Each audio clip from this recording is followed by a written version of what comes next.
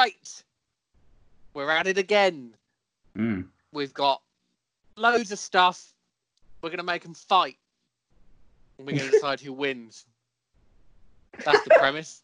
That's the basic premise. We're doing our Tournament of Champions, March Madness, technically July Madness, big sporty tournament fighty thing. This time, we need a rap party name for this. We need to do a new name. But for now, I'm going with that. What I just said, we have to say that exactly the same every time. Okay. But this time, we are doing directors. Yes, directors. And the system's slightly different this time because we came up with too many directors we wanted to be involved. So we've had to decrease the amount of entries from each section. As last time we had 4 different franchises, each with 8 films. This time we have got 8 directors, each with 4 films. So the selection is smaller, meaning it's a bit more tight. That top 4 is a bit more contested. Yep. And as last time, we have started with the Metacritic scores in the order they should be shown, but we have made some slight adjustments. Yeah. As because there's now a smaller number, we felt that there were some obvious snubs that should not be disregarded. Yeah. And some odd high marks we don't agree with. We'll make them clear when we get to them. But some have been untouched and are just the same. So some of them are true to that. So as before, now we've got 8 groups. There will be 8 mini tournaments. We'll decide the winner of each one for each director, and then those 8 will go into a larger tournament to fight against each other and to be crowned the best film made by the specific 8 directors. We're doing the world a service. So,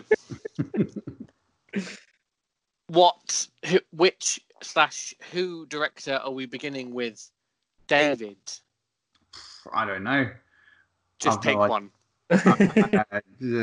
Let's just work left to right. Let's make this easy for us. Make it easy on you. Let's not make it too complicated. So, they're in a random order on my screen, so... As long as we do one at a time, we're all good. There you go. Take it away, David. Share your screen, sir. That didn't do anything. To anyone listening on the podcast platform, we are currently trying to do a screen share so we can all see. We will, for your benefit, we are going to talk through them as well. Yeah. It won't just be visual. We will, like as we did last time, also the name of the film, the score, it will be described audibly. Share the goddamn screen.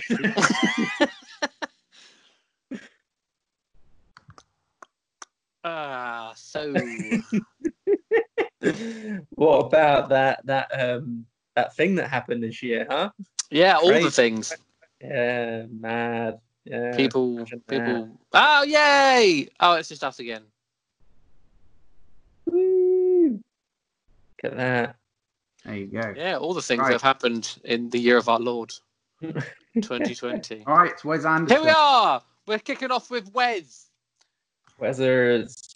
I'll put Ryan down there. Oh, so I'm going to be in it the entire time. I can no, every time someone else talks, it flips. It skips. Get rid of it. That's distracting. There you go. We'll just leave it. Here we go. Wes Anderson. Here we are. Great man. Wesley Anderson. Yeah. So first thing to notice, all his top 4 are over 80. They are. That's good. But no 90s. No 90s for Wes Anderson, no. But our first battle is going to be the number 1 seed, the number 1 film on Metacritic, The Grand Budapest Hotel, with 88, against the number 4, Fantastic Mr. Fox, on 83. All right. What do we think? Let's discuss. So, Grand Budapest Hotel was a big changing point, I think, in his career. I think that was arguably his most successful, both critically and maybe financially. Definitely. When that came out, that was a big deal. It was. That's when he went mainstream, But then he went back to his next film, went very unmainstream immediately. Yeah, he decided he didn't like it because that's what he does. Yeah. I always thought Grand Budapest is the avatar of his career, in the sense that it's his biggest film, but also it's one I've never really thought about going back to. I don't know. No. I've only ever seen it the once. Yeah. I absolutely adore that film. Okay. All right. Interesting. I mean, that might be because I'm more basic than your average Wes Anderson fan. I don't know. it is the most mainstream of his films. Basic Wes Anderson bitch. Yeah. No, I don't think anyone who likes Wes Anderson films can call themselves basic, though. Even if that is your favourite one. I don't know if it's my favourite one. I genuinely don't. It really depends what mood I'm in. Well, out of these four. Out of these four? Out of these two. Out of these two, exactly. Out of these two, yes, my vote goes to Grand Budapest Hotel, despite the fact that Fantastic Mr. Fox is indeed fantastic. Mr. Fox. Yeah. Yeah. Fantastic. Talk about Mr. Fox for a bit. Great film. Careful.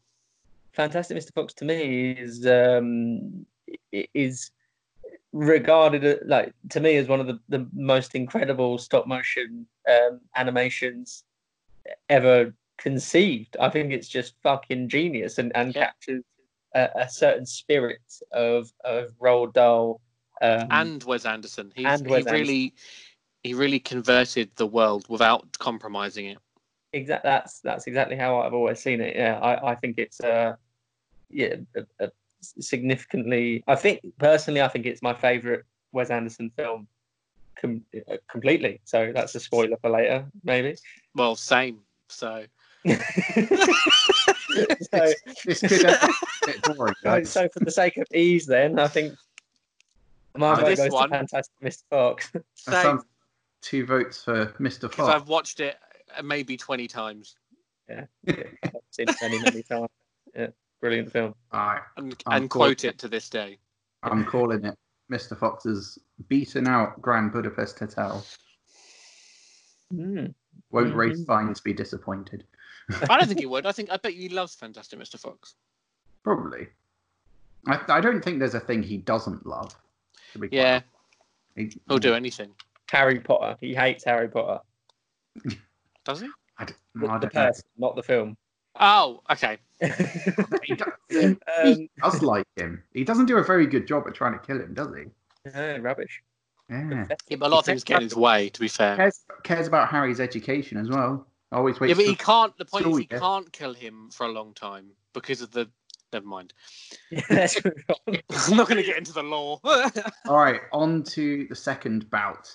We've got the number 2 seed Rushmore with 86 against the number 3 seed Moonrise Kingdom with 84. This is tight.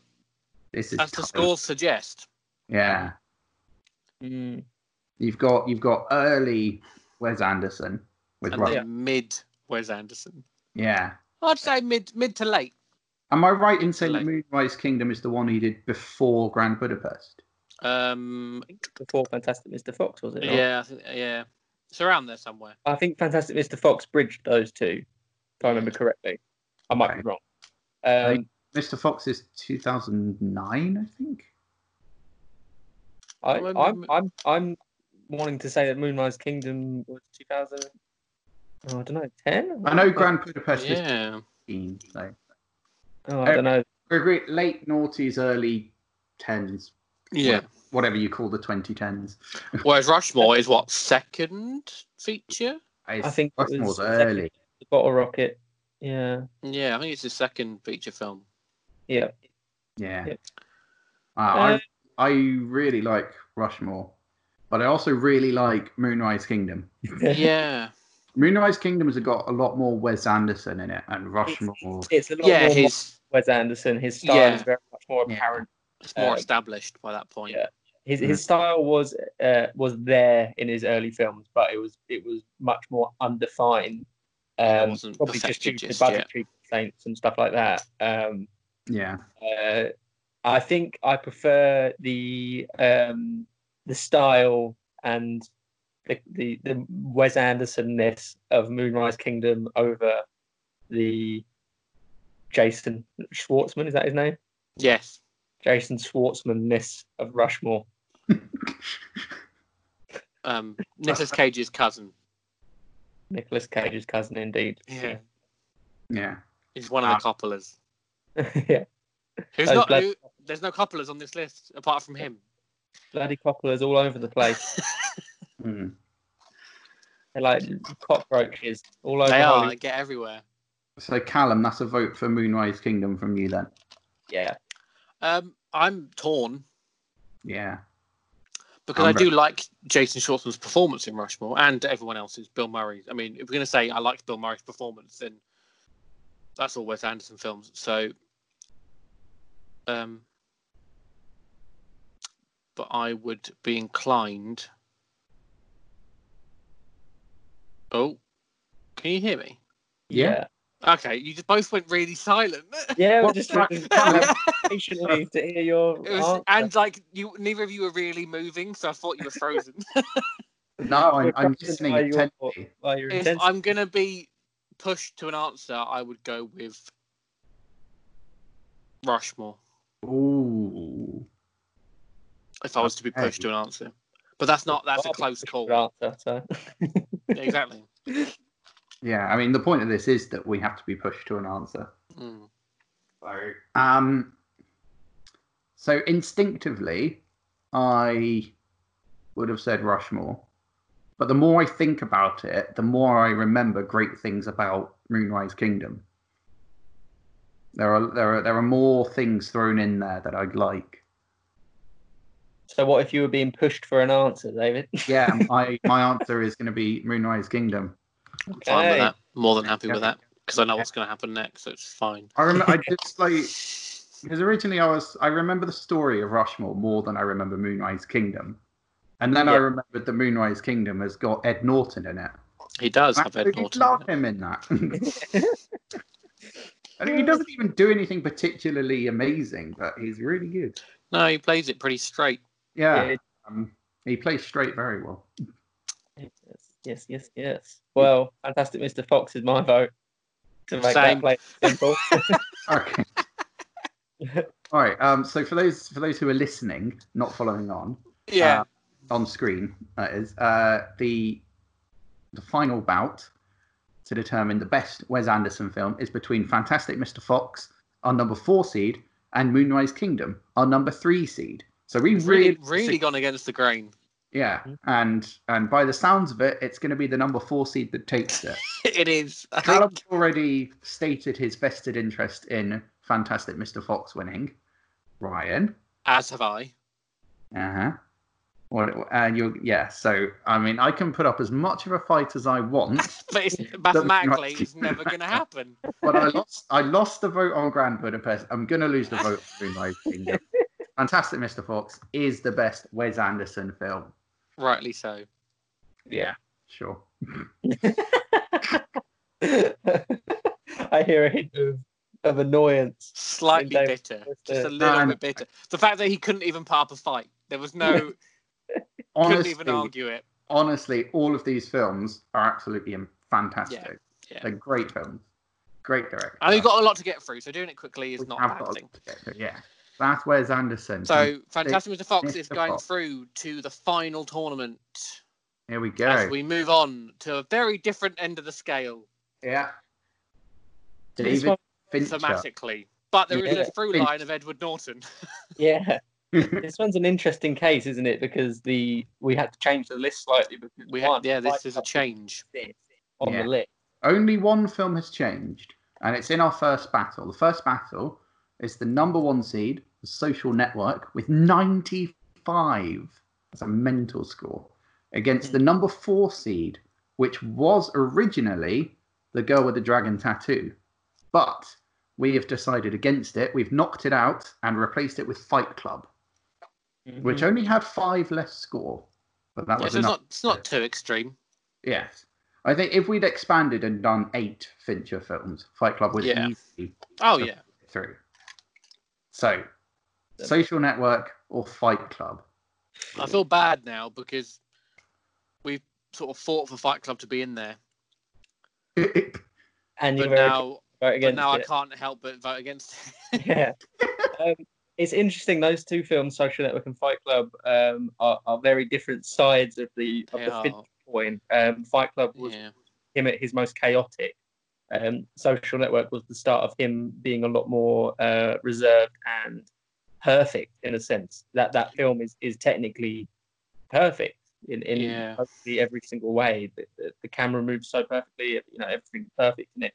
And I love both styles significantly. In fact, both his styles. I think Social Network is my favorite of his modern Fincher style, and Fight Club is my favorite of his older Fincher style. So that makes it very difficult for me. I think I'll have to go. It almost sounds as if this is going to decide the winner overall, as if the number 2 and 3 seeds don't matter. I mean, potentially. We'll find out. Yeah, potentially. We shall see. I want to see what you two... I'm going to throw out my vote first. I vote for Fight Club. Oh. Sorry, Callum. I'm going to throw on to you. Just off pure gut instinct, I prefer Fight Club to Social Network. I like the Social Network. I think it's very good. But Fight Club's it's just got that little something more to it. I think. Okay. I don't know. I have a weakness for twists. That's fair enough.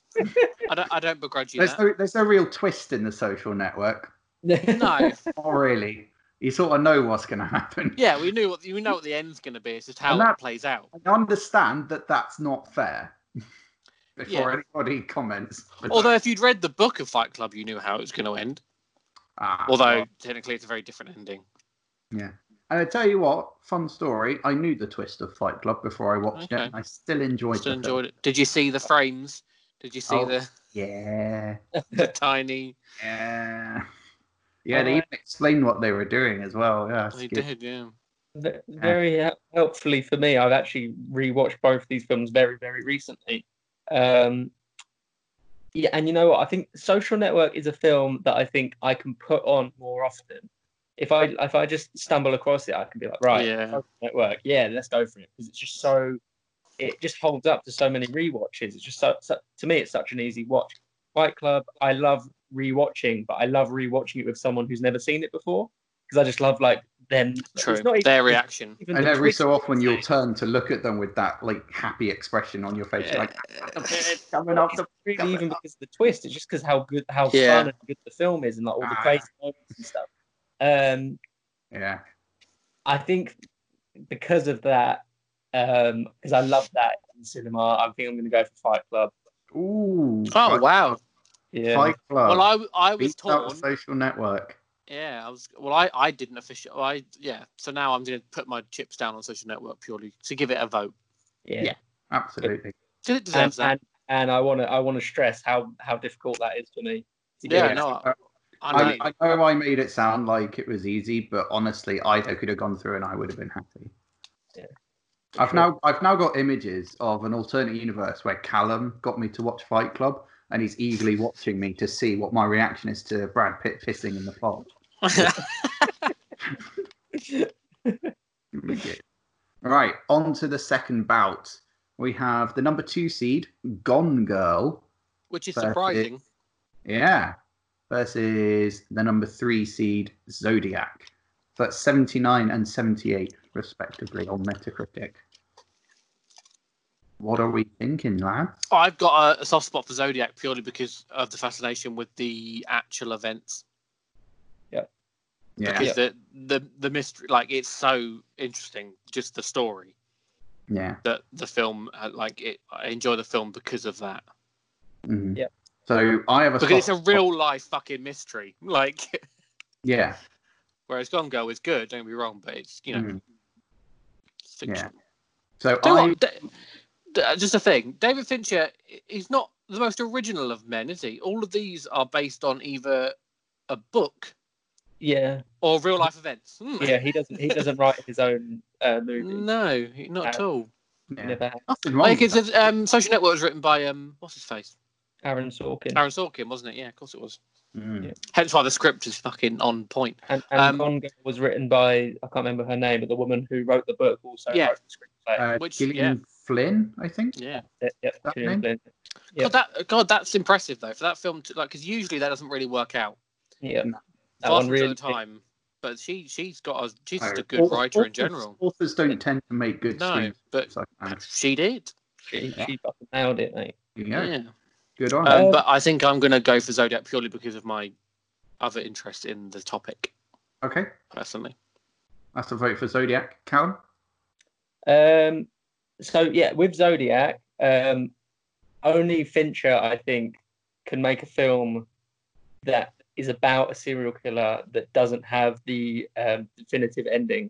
No one else in Hollywood is brave enough to make that movie. I think that might be part of why Zodiac never had a movie prior to him, because there's no movie in this because we never find out who the killer was. There's no conclusion. There's no three acts. There's no. He wanted to explore that thing exactly. The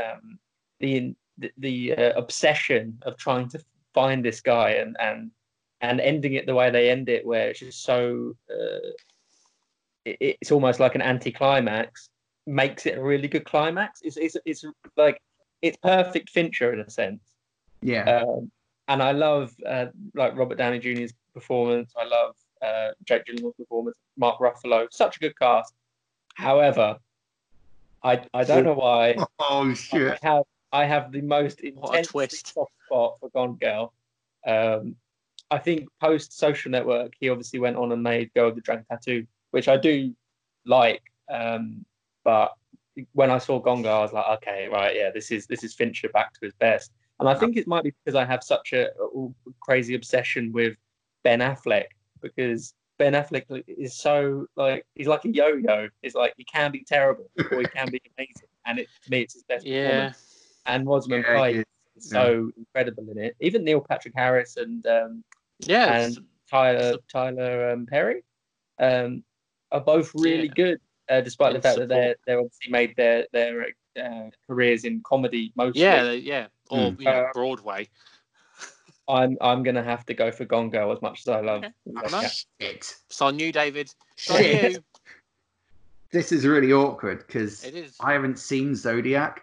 Okay, no, that's fair. That's fair. Well, that makes it though. It's good. It's good. It's really good. I really enjoy Gone Girl, and we should probably mention that Seven isn't on this list. No. And I've been told that Seven and Zodiac are actually quite similar. Well, because they deal with a similar. One's completely fictional and one's not, but because they deal with a serial murderer, like in the same way that it's about trying to find who the killer is. Yeah. Thematically, they're similar. The interesting twist on Zodiac is Seven is about like police detectives, whereas Zodiac is about journalists. Yeah. Okay. It was kind of like if Seven was from the point of view of journalists, in a sense. They are similar. They are. Right. Yeah. I can't really vote for Zodiac. No, I think it's really unfair to it. Vote for one if I haven't seen the other. You can't help that, David.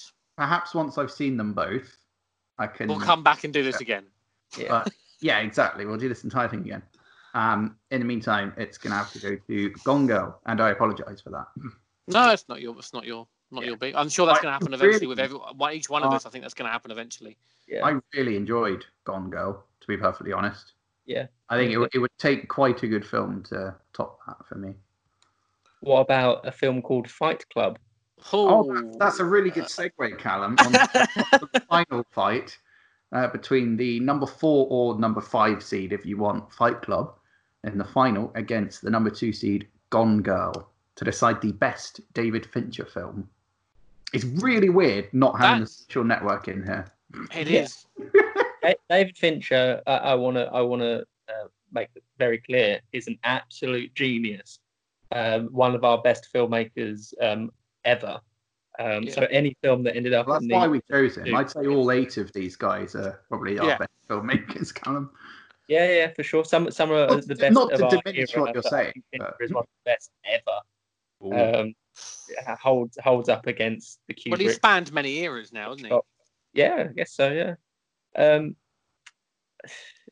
All the way back from Alien Cubed.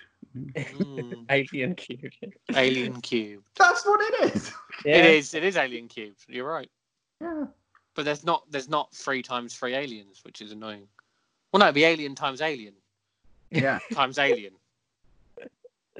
That's a massive alien 3-way. Ooh, kinky. What do you get? Anyway, there's a reason that's not on this list. So yeah, because it's shit. Right. Callum, what point were you going to make? Does it end with either Fight Club or Gone Girl? I hope so. Both? Yeah, it's again. I think the anarchy of Fight Club fits the plot so well. Just the bonkersness of how it was made, and the time it was made, and the unapologetic filmmaking that at the time was actually made it a bit of a flop and a bit of a failure, snubbed it a bit. But realistically is fucking phenomenal. Fight Club. Okay. Yeah. Ryan.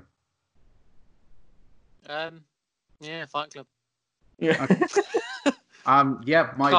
My vote also goes to Fight Club. Oh, that's unanimous.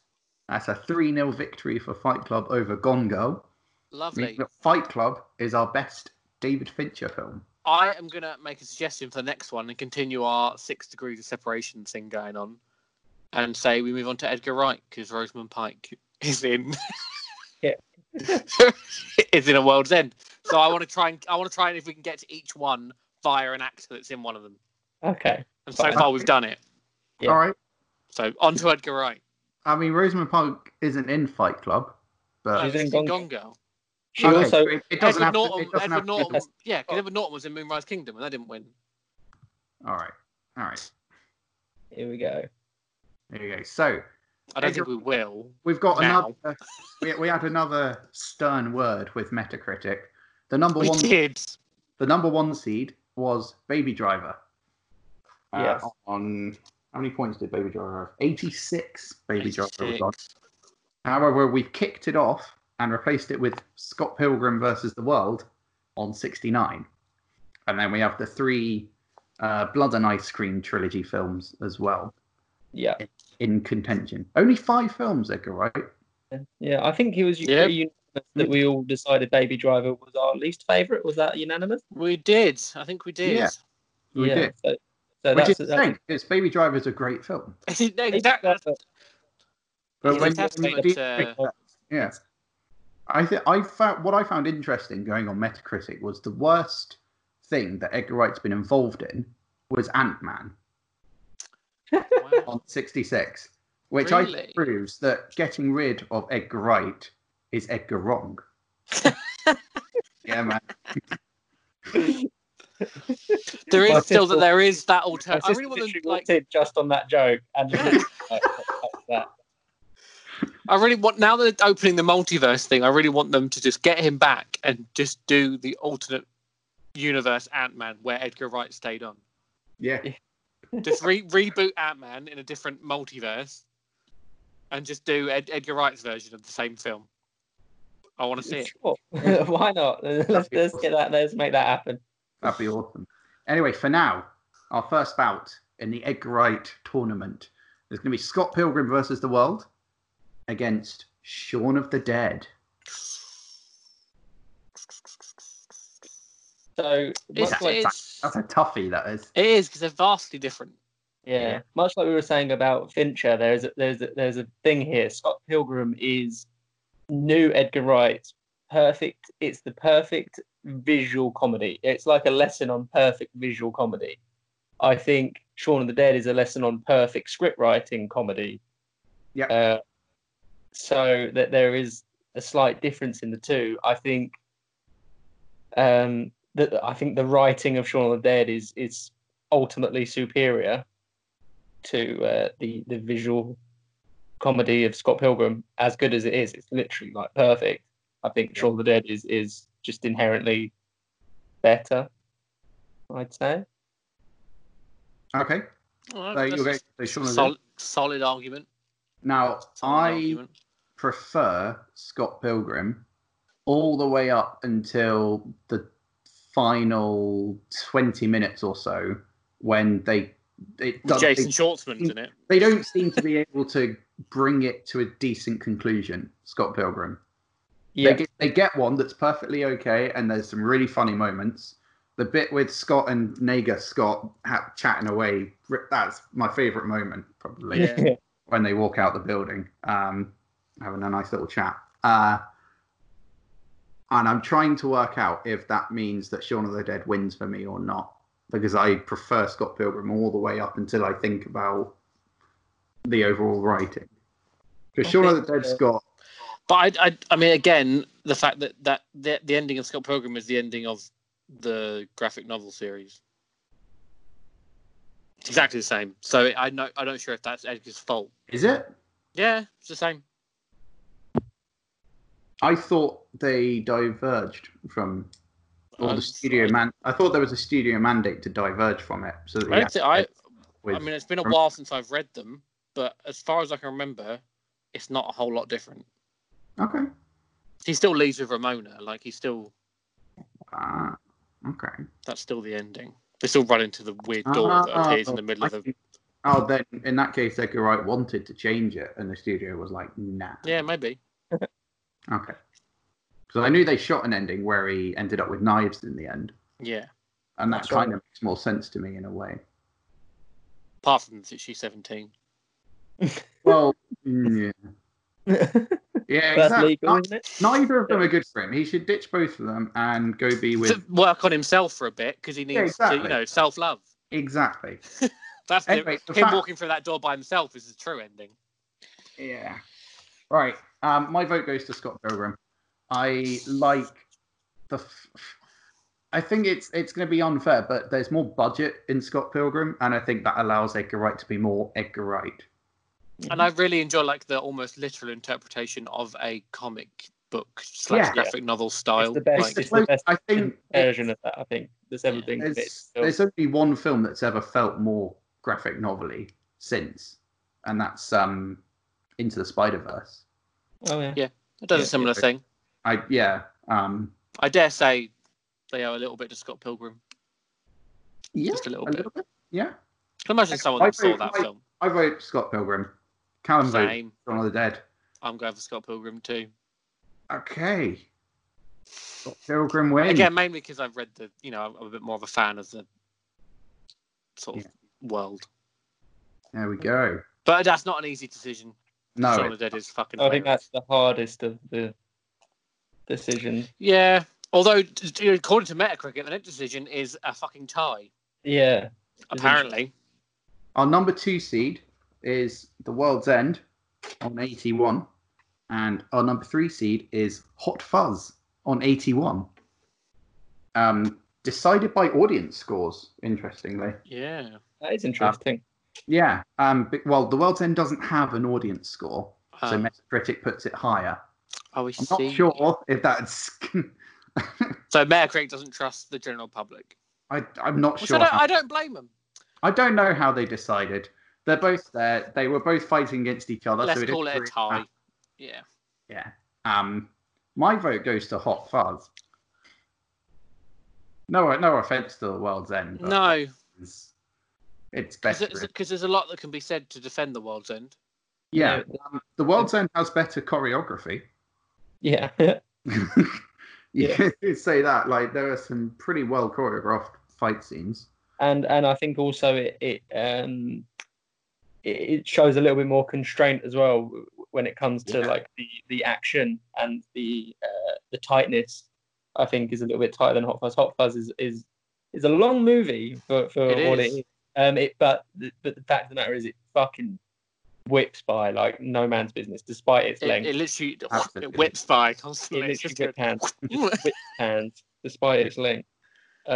World's End has a level of maturity that Hot Fuzz... that's what I'd say. I think of all the 3 Cornetto things, The World's End is the one that probably deals with the most human story, despite it being the most absolutely outlandish. I think Hot Fuzz doesn't need the best film of the 3. Technically, it's the most mature, the most well made, the best looking. But I think. But it doesn't have the comedy of Hot Fuzz. It doesn't have it's something. So funny, man. Missing something, that makes the other 2 so significantly better. Yeah, I think The World's End is far more of like a character-driven film. Yeah. Whereas Hot Fuzz is a bit more something crazy's happening. Yeah, it's a very different movie to the other two. Yeah. Okay, I'm gonna make a thing for you guys.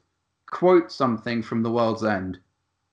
Fuck it, smash. Yeah, that was my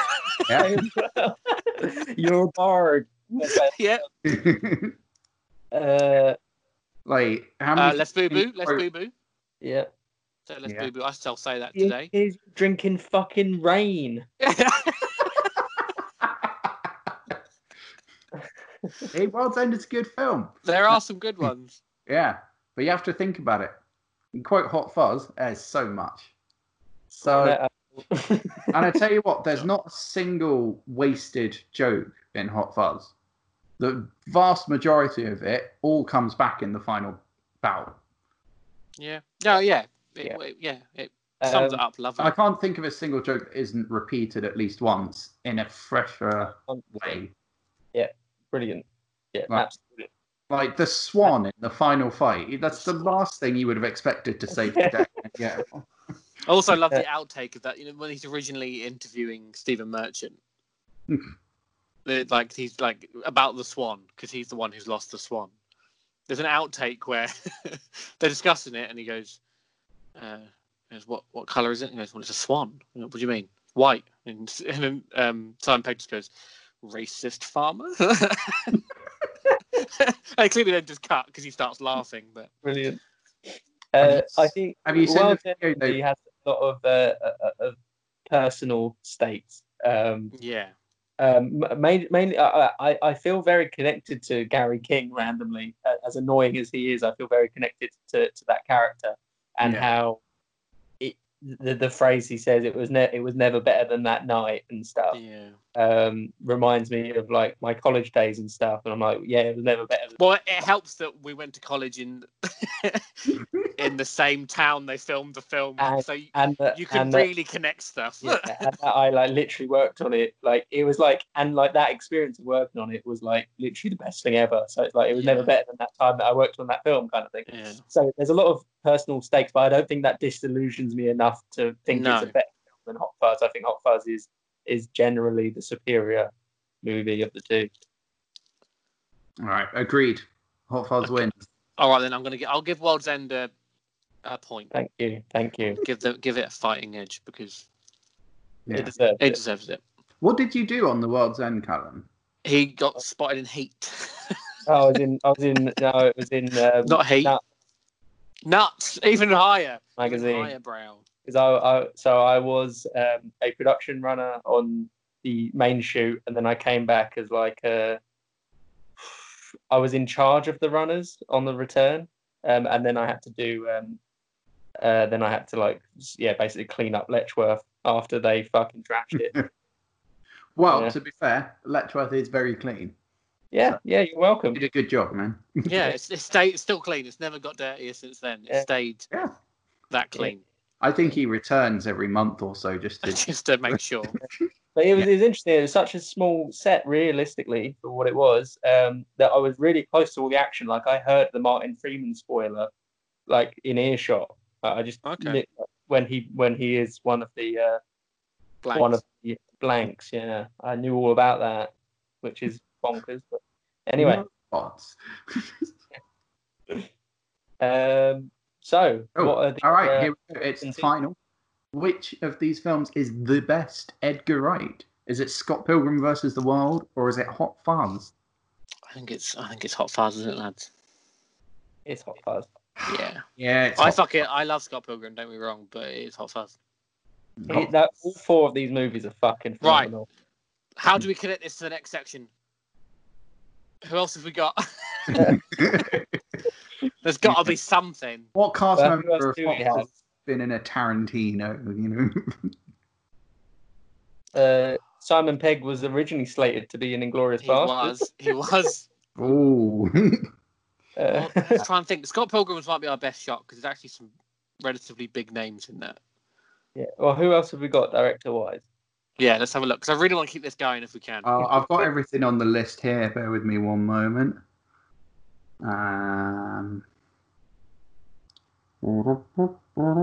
Spielberg. Oh no, there's no. No, they're all old Spielberg. There's no new Spielberg. Yeah, it's like Tintin. No. Who else we got? Michael Cera in Scott Pilgrim. He's in that David Fincher film, isn't he? We just go around in a circle. I could get back to Wes Anderson pretty. What easy. David Fincher film is he in? What David Fincher film is he in? I don't know. That was a joke. It was a joke. I mixed him up with Jesse Eisenberg. They're very similar. Yeah, I think people have made that joke before. Yeah. Oh, I was thinking of that Arrested Development thing where Michael Cera basically does the whole fucking. Oh yeah, he pretty social much. Network. Yeah, he starts. Thing. Yeah, he does. Yeah. Can't remember what it's called, but Fake block, which is actually just a block app. Love it. Love that. Right, we're getting distracted by the Arrested Development. So who are the other directors we've got left? So we got Kubrick, we've got Nolan, we got Tarantino, we got Scorsese, and I think it's stopped, and it's not worked. It's not going to work, is it, lads? What are the Christopher Nolan films? Dunkirk, The Dark Knight, Memento, Interstellar. It's ruined. We're not going to do it. Yeah. Someone will message saying no, it did work because blah blah blah blah blah. There's a separation. It will work. Let's just move on. It will work. Yeah. Whatever we pick, it will work. Yeah, it's got to be something. I think our main shout is Tarantino, to be honest, because he loves Edgar Wright. There must be an involvement there. True. Well, he did the commentary for Hot Fuzz. There we go. There you go. He was on the audio commentary for the Hot Fuzz. That's good. Edgar Wright directed one of the shorts for the Grindhouse. And done. There you go. We did it, boys. Yeah, we saved it. It wasn't an actor, it was a director. It still counts. That's better. Yeah. Right. We are in Tarantino land. We are. The weird, wonderful world. Yeah. All right. So, number 1 seed, Pulp Fiction on 94 against the number 4 seed, Django Unchained on 81. It's an interesting combo, that. Yeah. David, have you started one yet? If not, I think you should make a start here. What do you think? What, me? Yeah, you're often stuck at the end to make the decision, so you go first. I started a couple with it. Anyway, my vote goes to Pulp Fiction. Okay. I like the bit when I can't remember what his name is, but when they're driving in the car and they accidentally shoot him in the head is one of the funniest moments of cinema. Honestly, I couldn't stop laughing when that happened, and I had to rewind because I didn't know what they were saying afterwards. John Travolta in that scene is so funny. Yeah, I didn't know he could act. You know? He can, man. R.I.P. Kelly Preston, by the way. I feel bad. Travolta's son. Anyway, carry on. He's fucking phenomenal in that whole film. In fact. Yeah, that's good. Add Samuel L. Jackson spewing Bible at us. There's so much about that film that's iconic. There's one little thing about it that it's not the film's fault that has subsequently tainted it. Is the fact that now one of its characters does insurance adverts. Yeah. There's a part of me is like, how the fuck has this happened? Yeah. When did it... incredible actors of his generation is now doing Winston direct Wolfe line. But also, he says in the adverts he is Winston Wolfe. So there must be some sort of legality arrangement. Yeah. There must Tarantino must have been involved in that decision. Some heat, which is weird. Yeah, it's not uncommon for actors to go into adverts. Yeah, but he's gone into that character. Liv James promoting Trivago, and you're like, but he's that character. He's not. It's not hard. He's doing the character from the film.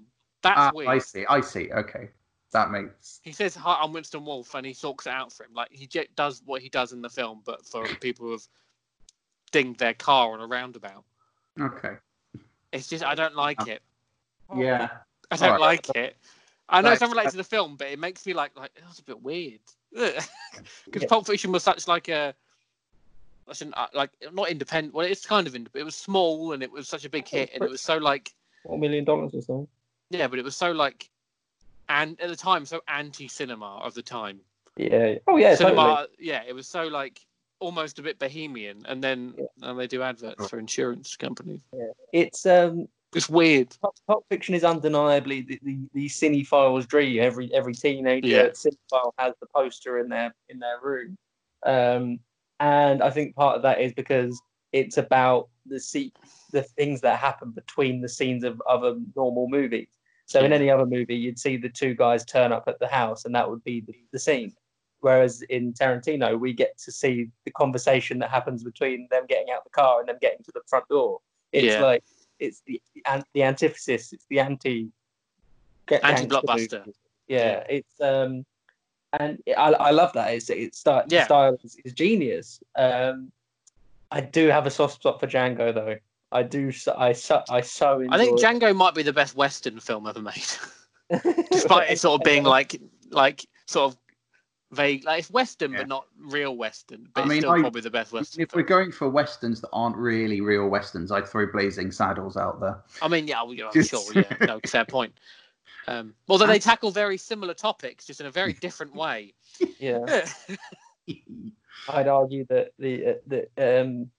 I purely Inglourious Basterds is also a sort of the World War II spaghetti western.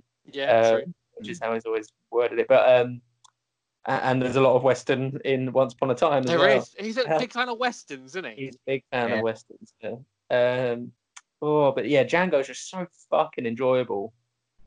Its length just whips by. The last act, I think, is the Tarantino overkill moment that he is so often sort of labelled with these days as making his films far longer than they need to be.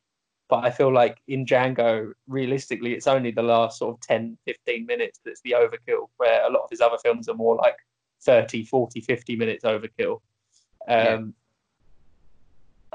It's so hard. It's so obvious to say Pulp Fiction. Yeah, because it's placed in sort of like in film like history and education and there's a reason for that, because it is really good.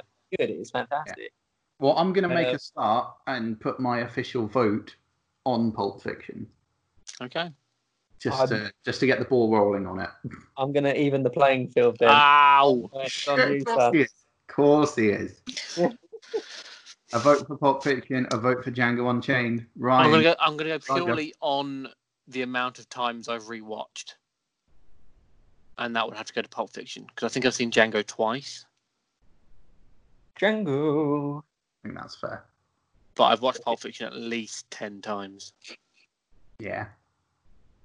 That's the only thing. That's the only thing I can separate them on. Is just I've wanted to watch Pulp Fiction more times in my life. Yep. You've had more opportunity as well, though, because it's been out. True, true. But let's be honest, nowadays you have the opportunity to see any film whenever. Seen it against the number of years. I've got them both on DVD. I have the opportunity to see them both whenever I want. True enough. And as much as I was, time I came out and saw Pulp Fiction, I was probably about the same age that I like. You know what? In terms of my lifetime, it's probably about the same amount of time. Yeah, fair enough. Wicked. All right, that brings us on to bout 2. The number 2 seed, Once Upon a Time in Hollywood. On 83. Crazy. Against the number 5 seed, not the number 3 seed. Yeah. So the number 3 seed was Kill Bill Volume 2. Yeah. Which 3 is not the best Kill Bill. Yep. So we've kicked it out and replaced it with the next highest thing on the list of Wired Dogs, 79. So no Kill Bills in this. No. Which is we aggregated Kill Bill as one film and it came out lower than both. Yeah. So Kill Bill Volume 1 is on sort of 60 odd. Which is mad.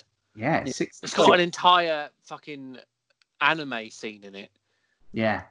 I love that. It's fucking brilliant. Yeah. It is good. And the fight against Crazy 88. Yeah. That's probably my favourite Tarantino scene, but for me it doesn't make the film better than some of these. Yeah, that's fair enough.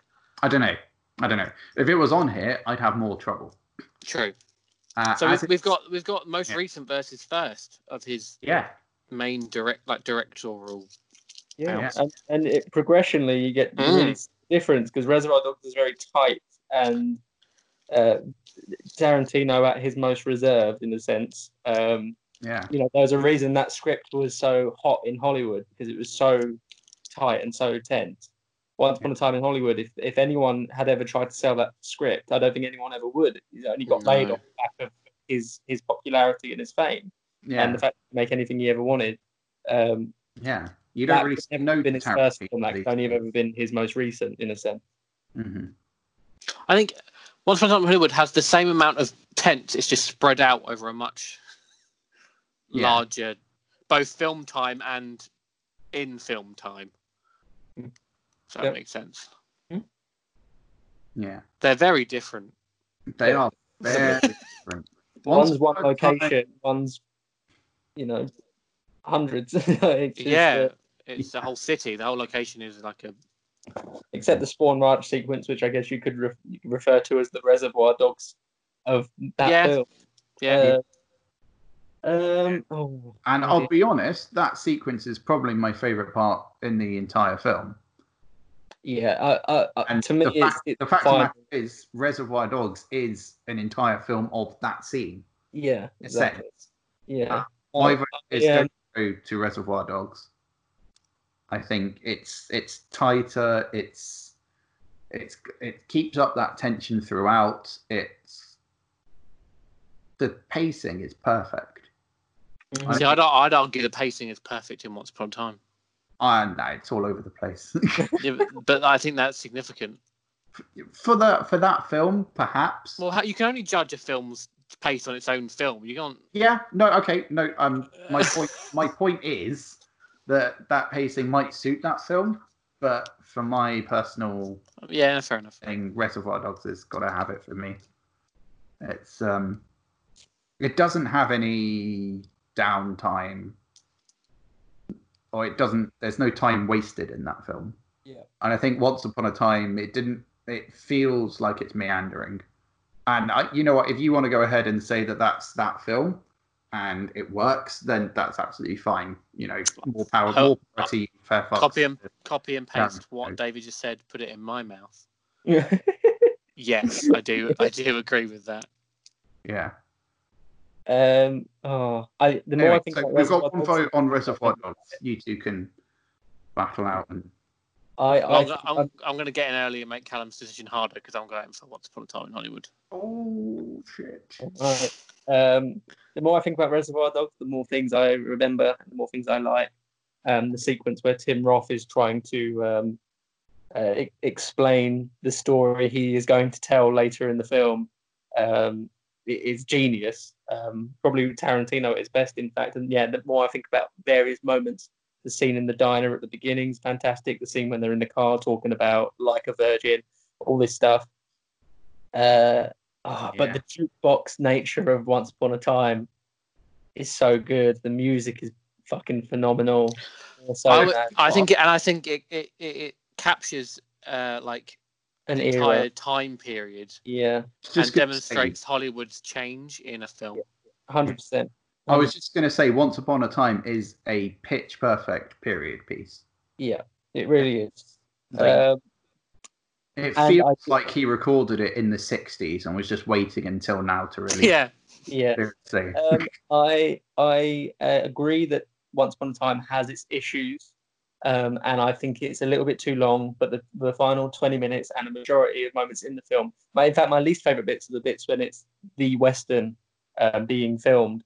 I think ultimately Once Upon a Time is my vote. Oh, I do love Reservoir Dogs, but not quite as much. Okay, you know what? Fair enough. Which means that we have an interesting in our hands. We've got classic Tarantino with Pulp Fiction against the most modern Tarantino in Once Upon a Time in Hollywood. But then arguably, Pulp Fiction is almost a sort of a look back at the time that Once Upon a Time is actually set in. Yeah, if that makes sense. I what you mean. Like it's that era. Yeah, maybe even earlier, but especially if you think about the sequence in the diner where it's like Marilyn Monroe and Elvis Presley and all that. I think it's trying to modernize that kind of era, whereas Once Upon a Time in Hollywood is set in that era. It's always Tarantino films are always very much about his past. Once Upon a Time, very much his love letter to his era, the era he grew up on movies in.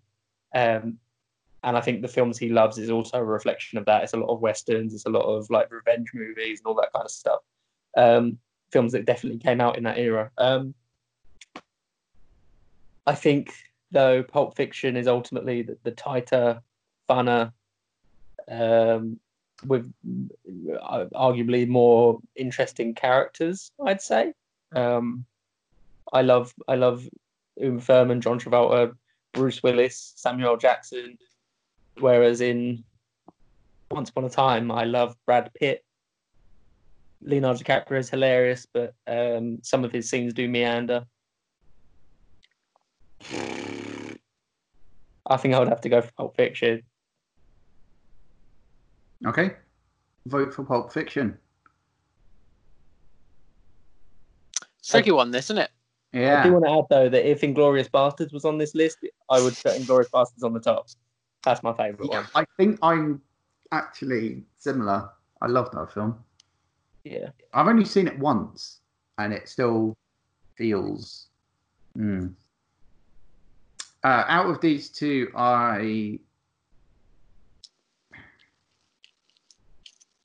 I'm trying to erase from my mind the fact that Pulp Fiction is beloved and held up as a shining example of everything that's good. You know what I mean, though? It's like if you say Tarantino, you think Pulp Fiction. It's true. A lot of that is because everybody else tells you that the two are synonymous. Yeah. To try and separate them out is quite tricky. Mm-hmm. All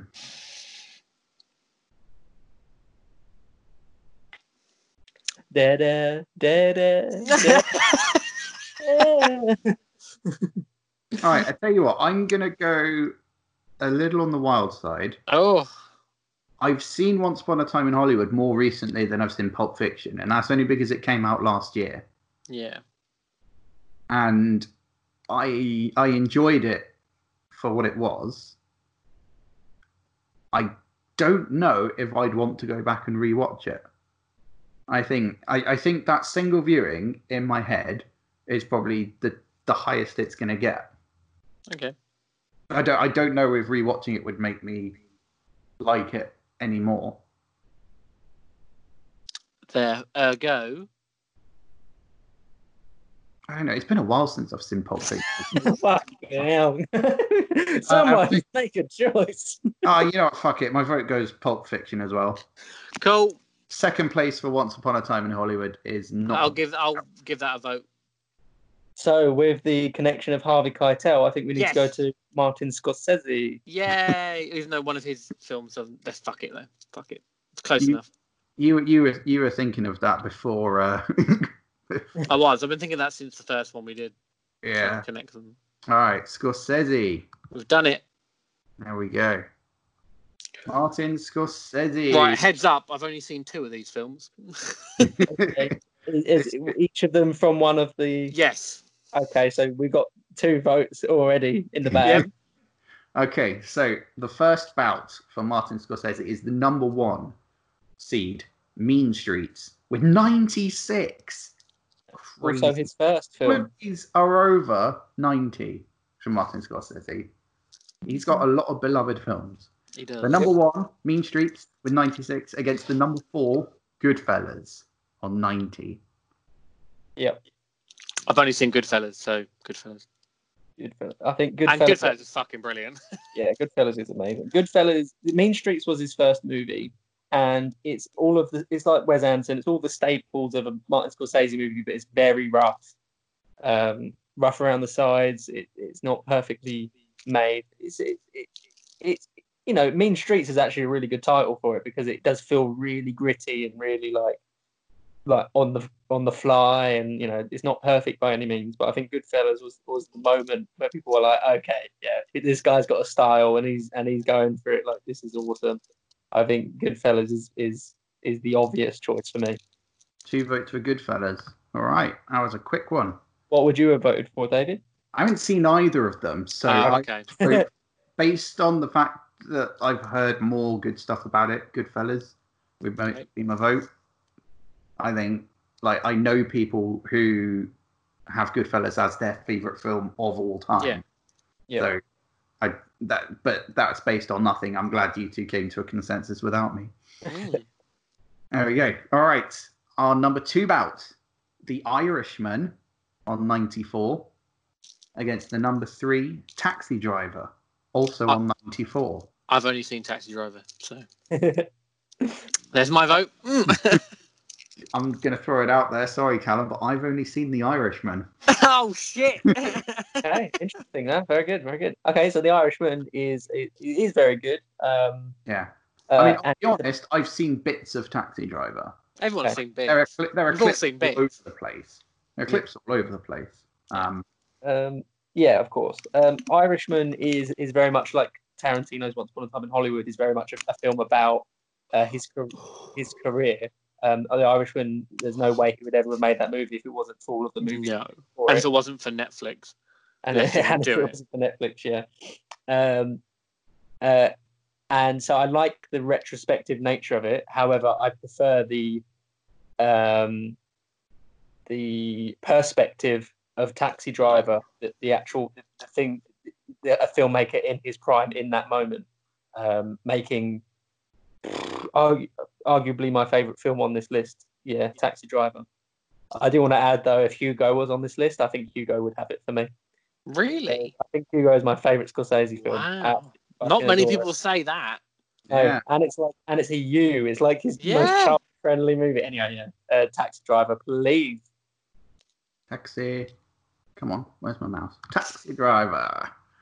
There we go. Which means that the final is Goodfellas against Taxi Driver. Very similar era. My vote, just because it's for all the reasons I just said. Yeah. Okay, Ryan. Well, it's the 2 I've actually seen, which is nice. That is nice, yeah. Ooh. It's a tricky one. Yeah, it is. Bear in mind, David barely has a vote here because you haven't seen either of them, have you? No, he hasn't seen either of them. I've seen bits of both of them, and I would have to base mine on the bits that I've seen. Okay. I'd say I'm inclined to agree with Callum for the same reasons.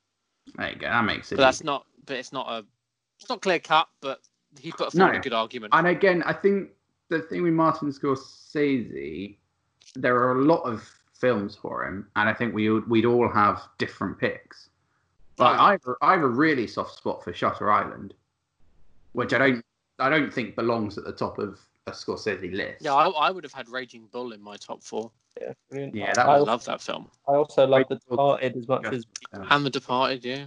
It's too many. Oh, shit, The Departed. We did question doing some replacements on this one, as we did with others, but there was too many to bother.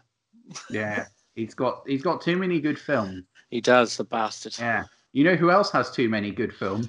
Well, come on, we can do this. Are you sure? Surely. We've done it already, mate. We've done it already. Taxi Driver wins for Scorsese, who's got a...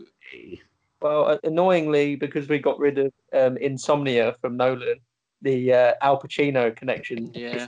In a way. Yeah. Over there is going to be a multitude of different... there must be. Availability. Yeah, there is. Just saying there is and doing it. DiCaprio as well, but again, we don't have any of them here. No. No. Let's have a look.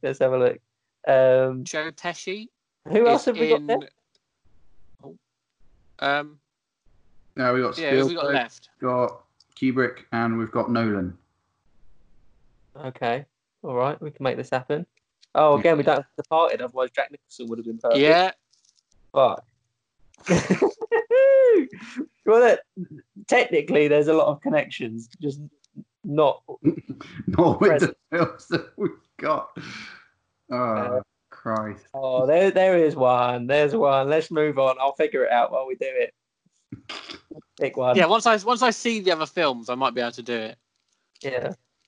What was in Spielberg? What have we got in the Spielberg films? Spielberg is Schindler's List, E.T., Saving Private Ryan, and Close Encounters of the Third Kind. There's got to be one there. They're not surely. Really cast heavy. Mad, there's not. How is there not any? There is. There must be. There is. There must be. The amount of people that are in The fucking Irishman. Yeah, exactly. And Goodfellas. I just want to make the point also, is Samuel L. Jackson in anything other than Goodfellas that we haven't touched on yet? What do you mean? What? Well, he's in Goodfellas, so Samuel L. Jackson's usually in everything, so surely he is. I can't think of anything else. He's in the Tarantino films. So yeah, but that's I've done those. Yeah. Fuck. He's not in any. He would. Yeah, that would have been a good one to have earlier. It would have, wouldn't it? It would have. Yeah. I didn't know he was in Goodfellas, or I would have. Oh, hang on. No, he's in Goodfellas, and he's also in Jurassic Park, which isn't in our Spielberg list that we have for Spielberg. Jurassic Park. Yeah.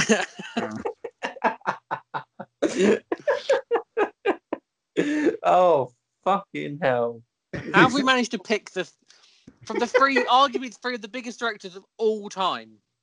Yeah. Well, no, this is the problem. There is one, but we just haven't quite grasped it. It's got to be there somewhere. It's in there somewhere. There are people listening to this podcast yelling at us. Yeah. Spielberg or Kubrick will have an actor that is in both. Yeah. Easily. Who's in Mean Streets? De Niro. De Niro's in, yeah. De Niro is he Kubrick somewhere? Isn't he E.T.? Isn't De Niro inside E.T.? Isn't De Niro E.T.? Oh, this is bollocks. Who's in? There must be. There's so many people in Saving Private Ryan. Let's have a fucking look. Right, we've resorted to looking it up, have we? We have, because I want to fucking do it. We started off so well. We did. Okay, right. You know what? Okay, here we go. Liam Neeson is in Schindler's List, and he is also an Irishman. Yep. I'll allow it. You'll allow it, will you? I personally will allow that if that gets us going. Oh, fucking hell. Perfect. Oh, you know what? There's not that many people in Saving Private Ryan. Now I look at it, it's actually... Oh, this is bollocks. What? There's separation. Let's just do the fucking... Isn't Vin Diesel the taxi driver in Taxi Driver? He's the taxi. If he is, then he's also in Saving Private Ryan. What about Sybil Shepherd? She in any of the Spielbergs? Or any of the Kubrick? No. I have no idea, mate. No. Pesci.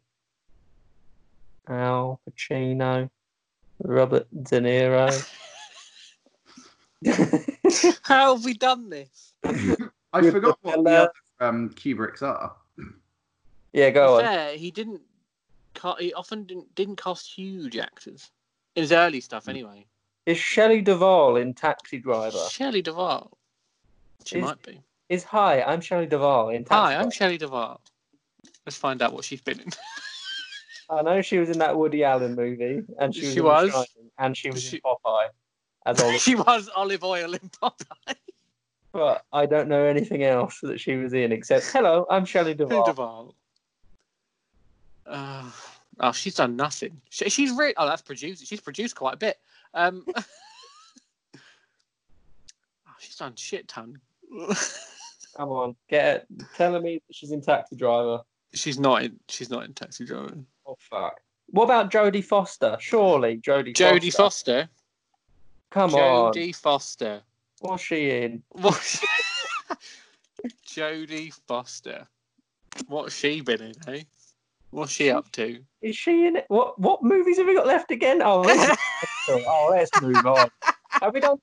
Oh, let's do Nolan Connection. Let's say Insomnia, and he's in that, but he's not in the list. But do it. Fuck it. Because we had to move it, didn't we? Because it was on the list, but we was on the list. So we'll mention that. This isn't even a podcast anymore. We put this. No, it's not. It's not. We've enforced this on ourselves, and now we're really. It's my fault. I'm sorry. Right, Nolan, please. Hang on. She is in Taxi Driver. Who is? Jodie Foster. Oh, that's.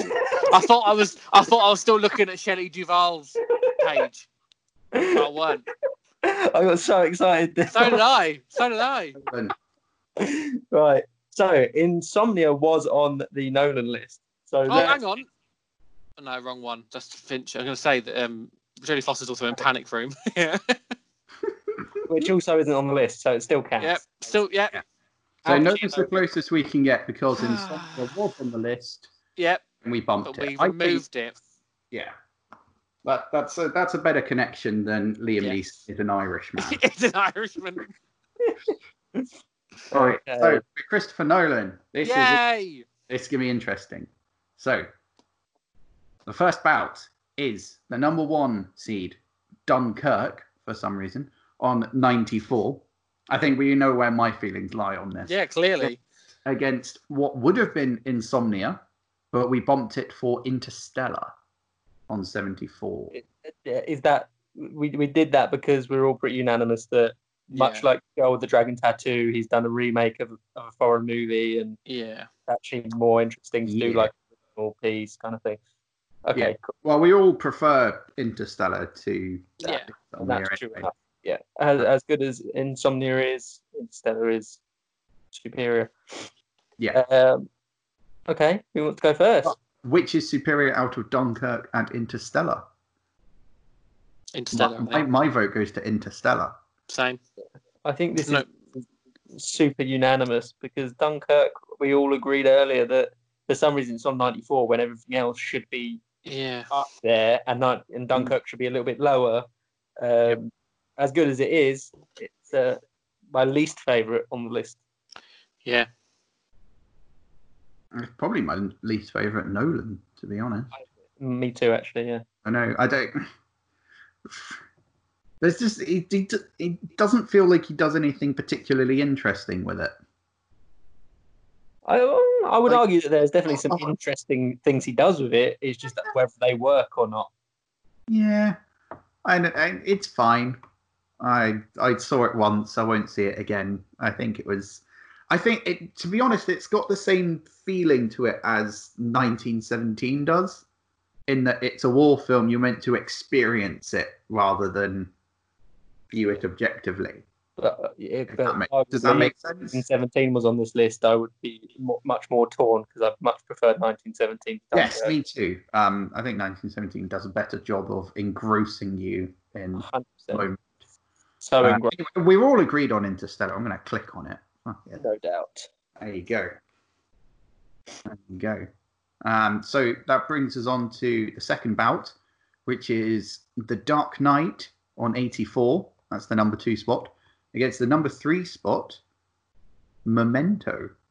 Mm-hmm. It's interesting that Memento got up that high. Memento is fantastic. I like Memento a lot. I think it's really clever. Yeah. It's probably just because of it, like how intricately they had to script it. Probably a better script than The Dark Knight. Oh yeah.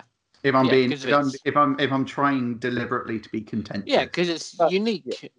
Yeah. Uniquely scripted. It's whereas Dark Knight is very conventionally scripted. Yeah, I think Memento is because of what it is. It is definitely much tighter. I I don't know if that necessarily means it's better. The Dark Knight, obviously, we take it for granted now, but the things it did to change the superhero genre at the time, and just action films in general, and it was the first proper use of like the freeway cross-cutting, manipulating montage and time to really engross the audience. Which that sequence in which the Joker tells him to go to the one place and then goes to the other place, I think is still probably the best example of that method. Probably ever devoted to film. Maybe. I tell you what, you said that The Dark Knight did all of these things for cinema in general. It came out in 2008.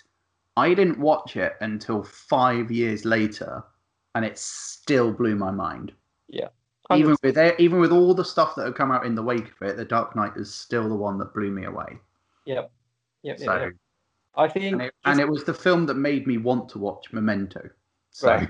Yeah, I think for the sake of a filmmaker who allowed himself to get so high up in the industry on his own terms and was able to do the movie he wanted and still made it like a massive success, but also a critical success, and also a film that holds up today. I think The Dark Knight is probably my choice, as much as I think Memento is a stellar achievement for a filmmaker's technically first properly financed movie. Not being his first feature, but definitely his first sort of properly financed and released movie. Yeah. Dark Knight for me. Ryan, do you have a say? I agree. So I just realised you haven't said much in the last. Well, I couldn't add much to what you just said. I think you've already summed it up pretty well. I mean, you bring Nolan up on screen, it's going to be Callum talking for 15 minutes. So yeah. Okay. I don't really want to discount Memento too much, but it is going to be The Dark Knight. There's 3 votes on Dark Knight. So it's 3 votes versus 3 votes. A clash. Yeah. The final, the best Christopher Nolan film, is it Interstellar or The Dark Knight? Now, Interstellar, a lot of people don't like it. Yeah. It does split people. It's very divisive. But you can make an argument that a divisive film is arguably better. Yeah. Well, it depends. Some films are divisive. Depends what side of the device it really does. you sit on. Yeah. But he certainly... people who love a divisive film tend to love it, kind of thing. Yeah. People tend and they hate it if they don't like it. Dark Knight, I think, has been lost a bit in popularity, where everyone loves it. So people have let it fall into obscurity a little bit, maybe a little bit more than Interstellar. Yes, The Dark Knight, that very obscure film. Yeah. I think Interstellar is a bigger talking point still than Dark Knight because of how divisive it was. Yeah, and because since then we've had a different Batman, and we're going to have another different Batman. Yeah. Not Interstellar on that Batman. And Interstellar deals with such like interesting subject matter. It does. Yes. I just adore Interstellar so much. I just think it's so good. It's probably Interstellar. I do. Again, I want to say, if this list was The Prestige, Interstellar, The Dark Knight, Batman Begins, I would have a big fucking problem. But as it stands, the two that I'm fighting between, I think Interstellar. The Prestige is so low on the Nolan list. It's bollocks. That is bollocks. Mental. I love The Prestige. Can we agree that The Prestige wins? The Prestige and Interstellar often battle in my mind for my favourite Nolan film. Out of those two, I prefer The Prestige. Well, it's not on here, so it doesn't matter. No, it's not. No, I love Interstellar. It's good. My vote goes to The Dark Knight, though. Okay. I think. See, I really like Interstellar, but I think it reached very far. I don't know if it hit all the right notes. I love the fact that there are filmmakers out there doing Interstellar kinds of films, and I give it so many points for that. Mm-hmm. But The Dark Knight is still gold standard for me. Yep, and rightly so. Yeah. B-Ray? I feel better giving votes to The Dark Knight because Interstellar already got one from Callum. Yeah. Callum voted for The Dark Knight. I want to add, I'm wearing my Batman pajama bottoms and my Batman socks, and I've got my Batman tattoo. So I'm very much... Yeah, but you have also got an Interstellar tattoo. Yeah, exactly. I love them both. Although the Batman one takes up more real estate on your body. That's very true. Yeah, but what about the big Christopher Nolan face he has on his left arm?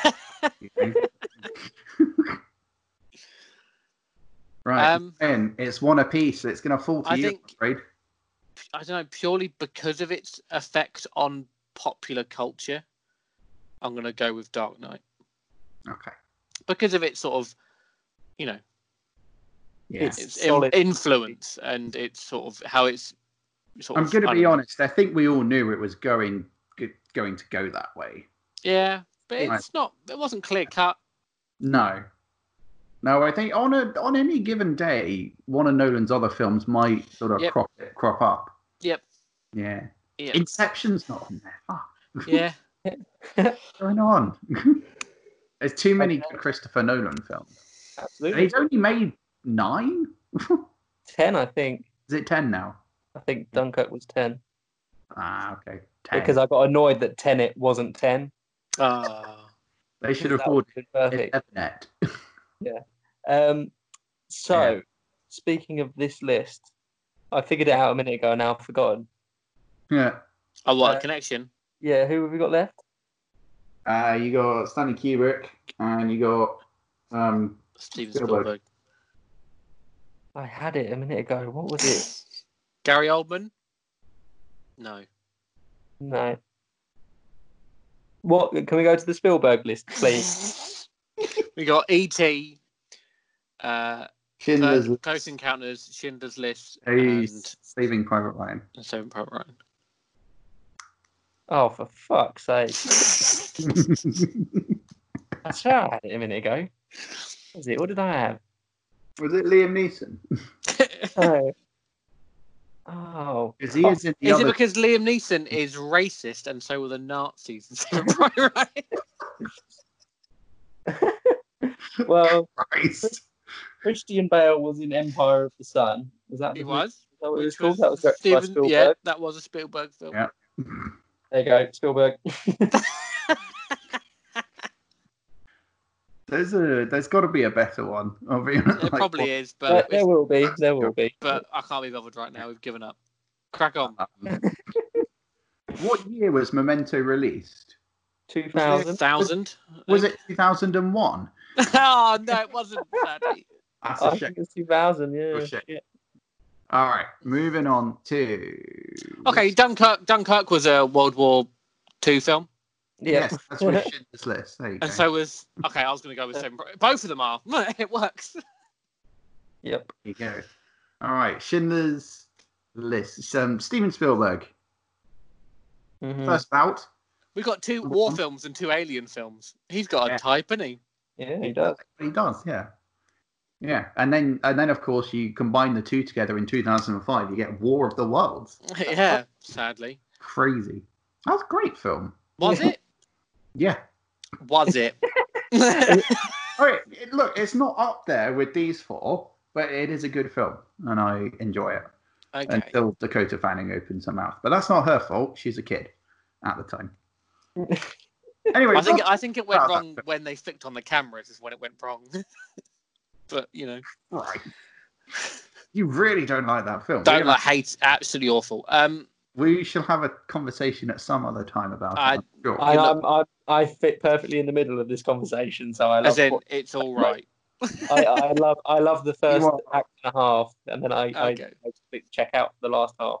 Oh, I thought you were going to say that you were resolutely indifferent to it. Yeah, just don't give a shit. Yeah.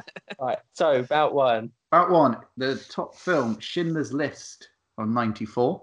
Yes, number 4 film, Close Encounters of the Third Kind, on 9. I really like Close Encounters. Yeah, I like Close Encounters. I think it's really cool. And it's a really down to earth alien film. Yeah. It's like really realistic. Like it's not proper Alien film. Yeah, it's like old school Alien.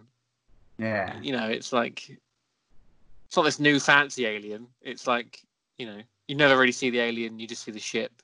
Yeah. It's in the desert. Yeah. It's almost like a precursor to Arrival or something like that. I'd say so. I'd say that they are. Yeah, Arrival is if Close Encounters kept going. Yeah. Yeah. Yeah. Spiritual sequel. They started communicating with it, and then fuck, it's even more complicated now. Yeah, fucking hell, got a whole different thing going on now. Yeah. I really like Close Encounters. I think it. Yeah. It takes the whole aliens arrive and doesn't do anything beyond that. It focuses on what we do with that in the nebulous and it's background. What one man happens to do. Yeah. It's not what the government does. It's not what it's just a bloke. Yeah, all of that stuff's in the background almost. Yeah, you follow him the whole time. You see little bits of that, but it's mainly just about him and his experience with what if aliens found Earth. Yeah. And I think it's really good for that. And Steven Spielberg will go on to use that technique in great effect in the film War of the Worlds.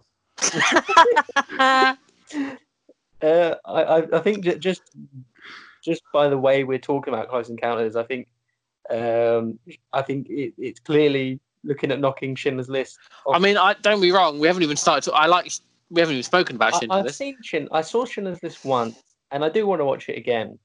But there's like one moment that sticks in my mind, and that's it. Is the moment where Ray Fiennes trying to shoot the gun, but it gets jammed. Yeah. And I was just like, wow, that is very powerful, very scary. But Close Encounters is just so fun, and it's so like I think I saw it at the Royal Albert Hall like last year for the live orchestra. Amazing. But I forgot the main thing I forgot was how fucking funny it is. And the lead actor is so funny, and also it makes way for one of the best Simpsons parody jokes ever with the clown college. The clown college with the mashed potatoes. Yeah. And in IT Crowd where he makes the sea parks. Yeah. Also out of MASH. Schindler's. I think maybe if I rewatch Schindler's List, my mind would be different. But Close Encounters for me is my pick. Yeah. Close Encounters. I've had to look up the name of the actor. I can't remember his name. Yeah. It's Richard Dreyfuss. Richard Dreyfuss, that's it. Yeah. He's brilliant. Feels like a natural. It feels like a natural underdog to me, and therefore I'm drawn to it. Brilliant. Yeah. It's brilliant. Yeah. I think Schindler's List is, it's based on real events, and we all, but I think because it's a film about a subject that we've seen a lot of. Yeah. And I think there's better films about that subject, despite it being very good. Okay. All right. Whereas I think Close Encounters might be the best, alien film, apart from Alien. Yeah. So yeah. I mean, my vote's going to go to Close Encounters. I think mine is too. Okay. There we go. And that bitch with the red coat fucking ruins it. Lovely in black and white, the whole thing.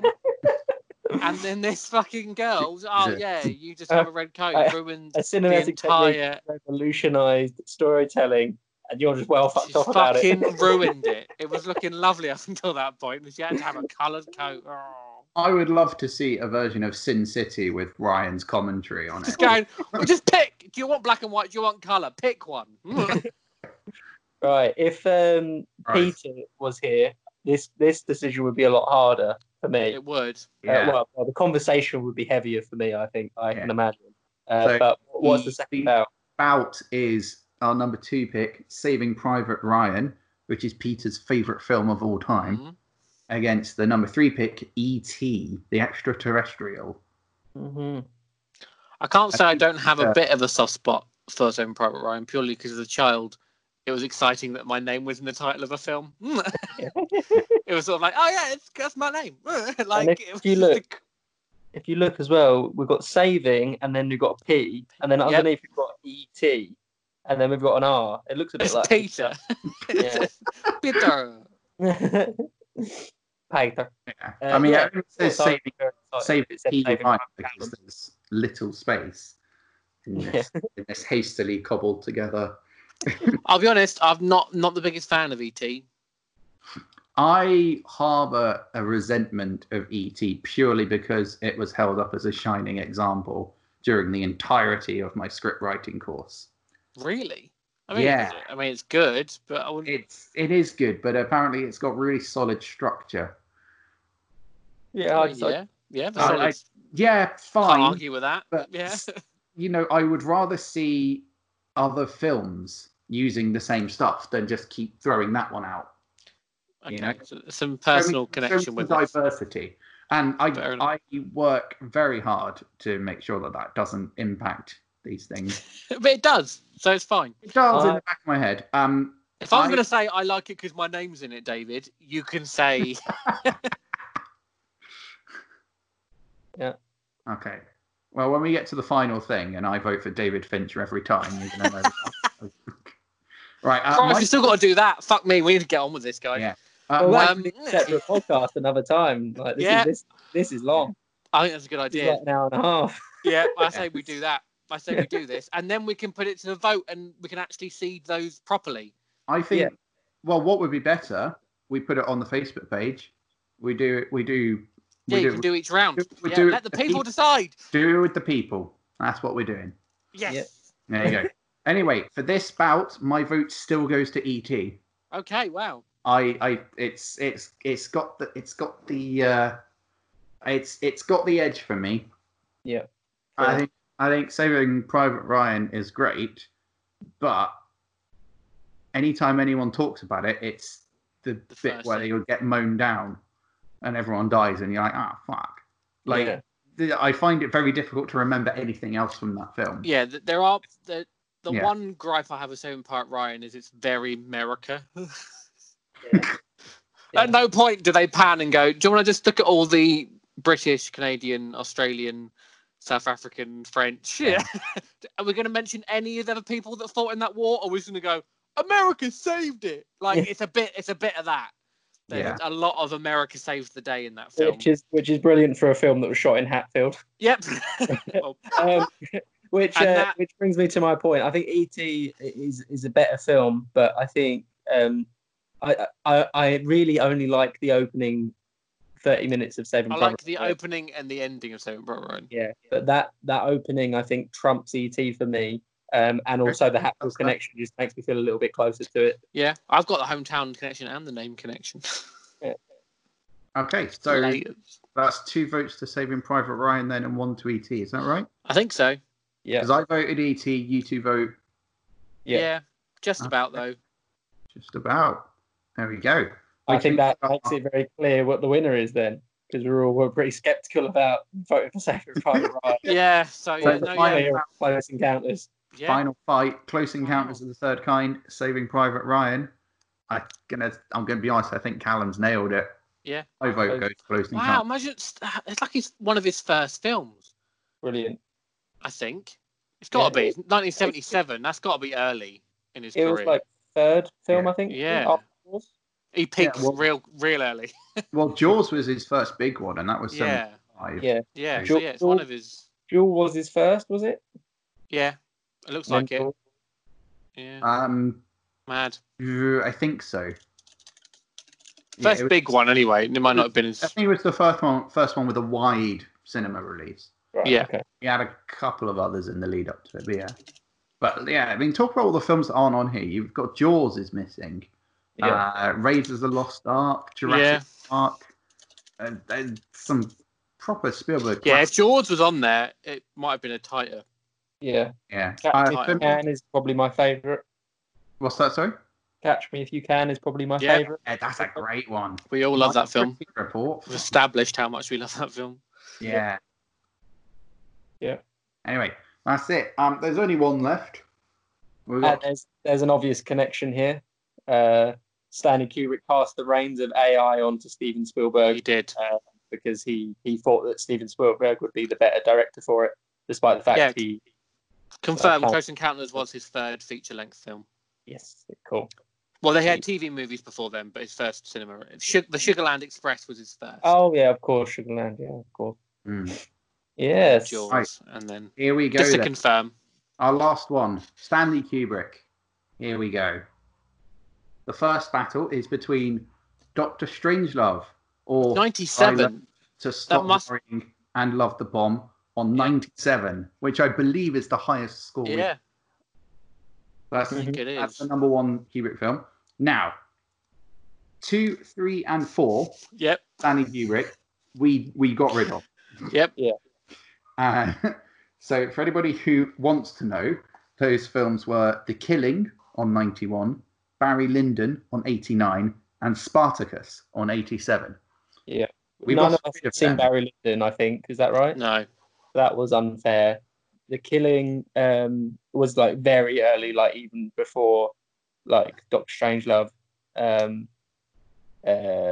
And what was the other one? Spartacus. I think we all agreed. Like even Kubrick wasn't a big fan of it. Like no, it was just what it was. So this was the more definitive. We've replaced them with basically the Stanley Kubrick popular films. Yeah. I mean, as much as any Kubrick film is popular. Yeah. So the battle here is going to be between Doctor Strangelove and one of the lowest Kubrick film on Metacritic, The Shining. And I think that's because of people who don't know what horror films are anymore. Yeah. I think this is going to be an interesting one because complete opposites in terms of aware of how much you're into Peter Sellers and comedy and all that. So Ryan, I think you should start this one. Yeah, I prefer Doctor Strangelove because I just in terms of the genre, just purely based on that, I'd much rather watch a comedy film than even The Shining is probably my favourite horror film, if you can call it that. It's even borderline not, but I'd call it a horror film. Yeah, and it's probably my favourite. But it still doesn't. My favourite horror film is still like only a third of the way up into my favourite comedy films. So it just offsets it. So Strangelove, number one. David.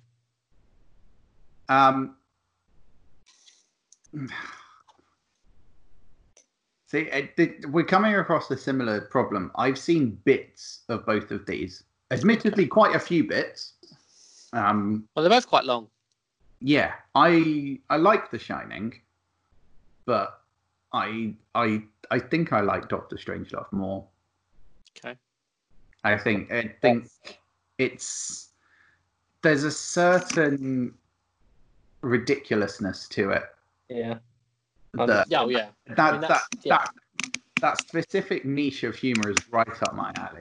Yeah, it's brilliant. The absurdity. Yeah, and of the two, Doctor Strangelove is the one that I definitely want to watch more. Okay. Well, I think if that counts as a vote, then that's where it goes. Yep. Okay. Yeah. Well, yeah, it would because that would have been the tiebreaker if not. I would have gone with Shining. So yeah, that definitely is the vote. Yeah. Doctor Strangelove it is. Where do your feelings lie, Callum? Oh, The Shining is up there with my favourite films of all time. Yeah. So The Shining would have very easily been mine. So yeah, Doctor Strangelove. Okay. I feels weird getting rid of The Shining, but all right. That's how it goes. Okay. And the other bout between 2001, A Space Odyssey, which it's on 84.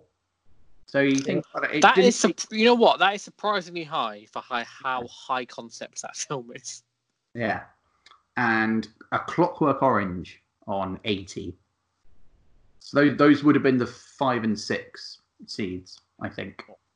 Bad. So, what are we thinking, lads? Out of those two, I think the more watchable film is Clockwork Orange, despite it being very unwatchable in a sort of human level. Yeah, it's easier. It's got us like the story is linear at least. Yeah. And I would say it's easier to not turn off. Yeah, despite having scenes on it that are, horrific. Yeah. At least they're engaging, even though they're horrific. If that makes sense. Absolutely. Like you want That's not what you want to watch, but you're impelled to watch because of the story. Whereas 2001, it is easy to get lost. Yep. Yeah. Yeah. No, 2001 can't be a tough watch. It's not. It's not a Sunday afternoon watch. It's not. No, it's a few Sunday afternoons watch. I when I see it, I feel like I need to be in a very dark room and with no distractions. When I saw the cinema re-release, was the best experience I had watching it, despite the fact I had seen it before a few times. Just by proxy of the fact that you have to focus your attention because you're in a cinema. And it was a really enjoyable and rewarding experience. However, Clockwork Orange, Stanley Kubrick is one of my favorite filmmakers of all time, and Clockwork Orange is my favorite of his films. So it stands to reason that Clockwork Orange easily gets my vote. There you go.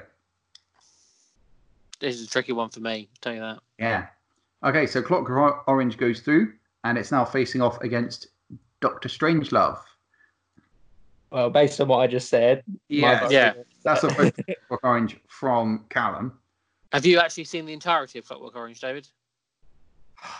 Yes, but I don't think I was paying attention. Okay. Honestly, I don't like Kubrick that much. I appreciate him, but I don't like him. There's a difference. I can go ahead and say, fantastic filmmaker. Not my cup of tea. Fair enough. Is that all right? That's perfectly acceptable. Callum's got really quiet. I think he hates No, me. no, absolutely not. No, it's absolutely fine. He's referred to often these days as like a very cold filmmaker, and I think that is very accurate. Accurate representation. But that doesn't mean bad. I do think that he has the odd movie that doesn't feel cold to me, which is Doctor Strangelove. It is The Shining. It is Clockwork Orange. And those are the movies I think stand out for me. Yeah. And I think what you were saying earlier about sitting in a cinema screen and watching one completely focused, I've never had that experience with any of his films. I think his films are very much designed for that. Yeah, if I was forced into something like that, I'd probably develop a hefty love for it. So, it might, it's one of the main reasons that The Hateful Eight is probably one of my favorite Tarantino ones, because it's the first one I saw in a cinema. Okay, fair enough. Compared to everything else, and I just got the better experience that way. I dare say Stanley Kubrick didn't want any of his films to be viewed in the home. Yeah, well, I mean, when he started, it was an impossibility. Yeah, it wasn't a thing to be viewed in the home. And even when it was, he was able to ban Clockwork Orange for so long because there was no video release. Like it's not like it was in people's homes, thus you couldn't ban it. It just didn't exist. Yeah, for sure. Anyway, my vote goes to Clockwork Orange anyway. So. Okay. Well, I'll give Doctor Strangelove some love. Yeah, exactly. I like Doctor Strangelove. I like it a lot. All the bits that I've seen. I can't wait for Doctor Strangelove 3, the madness of the method, whatever it's called. Oh yeah. Brilliant.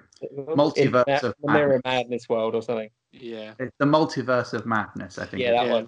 The Mirror Madness. The Mirror World. Look at them shine. Look at them shine. And that's it. We did it in under 2 hours. Oh. Yeah. What we're going to do now, we're going to set all these up in bouts, and we're going to do maybe, I think there's going to be, so with 8 you get 7 hits. So when this is released, we're going to do, so there's 7 bouts in the 8 directors. They picked their best film, put together, and we're going to put that to you guys one a day, and we'll announce for a week. Nice, one a day for a week. Exactly. So clever, David. It's clever. Yeah. Almost like we planned it that way. Yeah, almost. So it came up with it 20 minutes ago. So a reminder of which ones we've got coming up. From Wes Anderson, we have Fantastic Mr. Fox. From David Fincher, that seems like a lifetime ago. Stanley Kubrick sends A Clockwork Orange. Steven Spielberg, A Close Encounter. No, Close Encounters of the Third Kind. I was going to say, different movie. They're so small. Yep, different movie. So small, I had to cut it down to fit it in the box. Martin Scorsese sends Taxi Driver. Christopher Nolan's got The Dark Knight. I think that might be a contender. Popular. We'll see. We'll see. Quentin Tarantino. Oh, Pulp Fiction could do it, though, from Quentin Tarantino. And also, let's not forget, we've got Hot Fuzz on the table. Edgar Wright. We have gone from very niche to very popular. It jumps around. Yeah. Oh, it does. Oh, I'm excited. Which leads it to a public vote. It does lend itself to going one way. But you never know. I'm excited. Know. With our audience, they're such an eclectic little bunch. And remember, we can all place a vote from our own. We can. I did last time. That's what made the last vote win, is because I voted. Well, I think I also put my vote in there. Yeah, so. But mine tipped it in my direction. And then I got Hannah to vote, and I knew what she was going to vote for. So there we go. It worked out. Anyway, that is it. That's fine. Double trouble. Stop sharing. Have I been stuck in that position the whole time, or what? I don't know. Okay, because I mean, it's all been shared from my screen, so anyway. Yeah, it wouldn't matter. You weren't. On that note, guys, I think we're good. Thank you very much for sticking around. If you did for this whole time, that is a long. It is. Yeah. They get longer and longer. It's a really good format. I think that's fun. Yeah. It allows us to talk about some of the best things. We'll have to come up with other ways to do this as well. Other things we can do with this. Yeah. But we'll be bringing that to you here on the Rat Party channel. Look at what that was. That's an end. Fuck it. Yeah. Thank you for listening to this episode of whatever we've been doing here at Rat Party HQ. We'd like to thank Sam Sargent for supplying the score. To hear the full tracks and more music of the same ilk, feel free to head to soundcloud.com/Sam Sargent and tell him Rat Party sent you, preferably not at gunpoint. While on the internet, it'd help us out if you liked us on Facebook, followed us on Twitter, and kept an eye out for further episodes. Thanks once again for listening, and that's a wrap.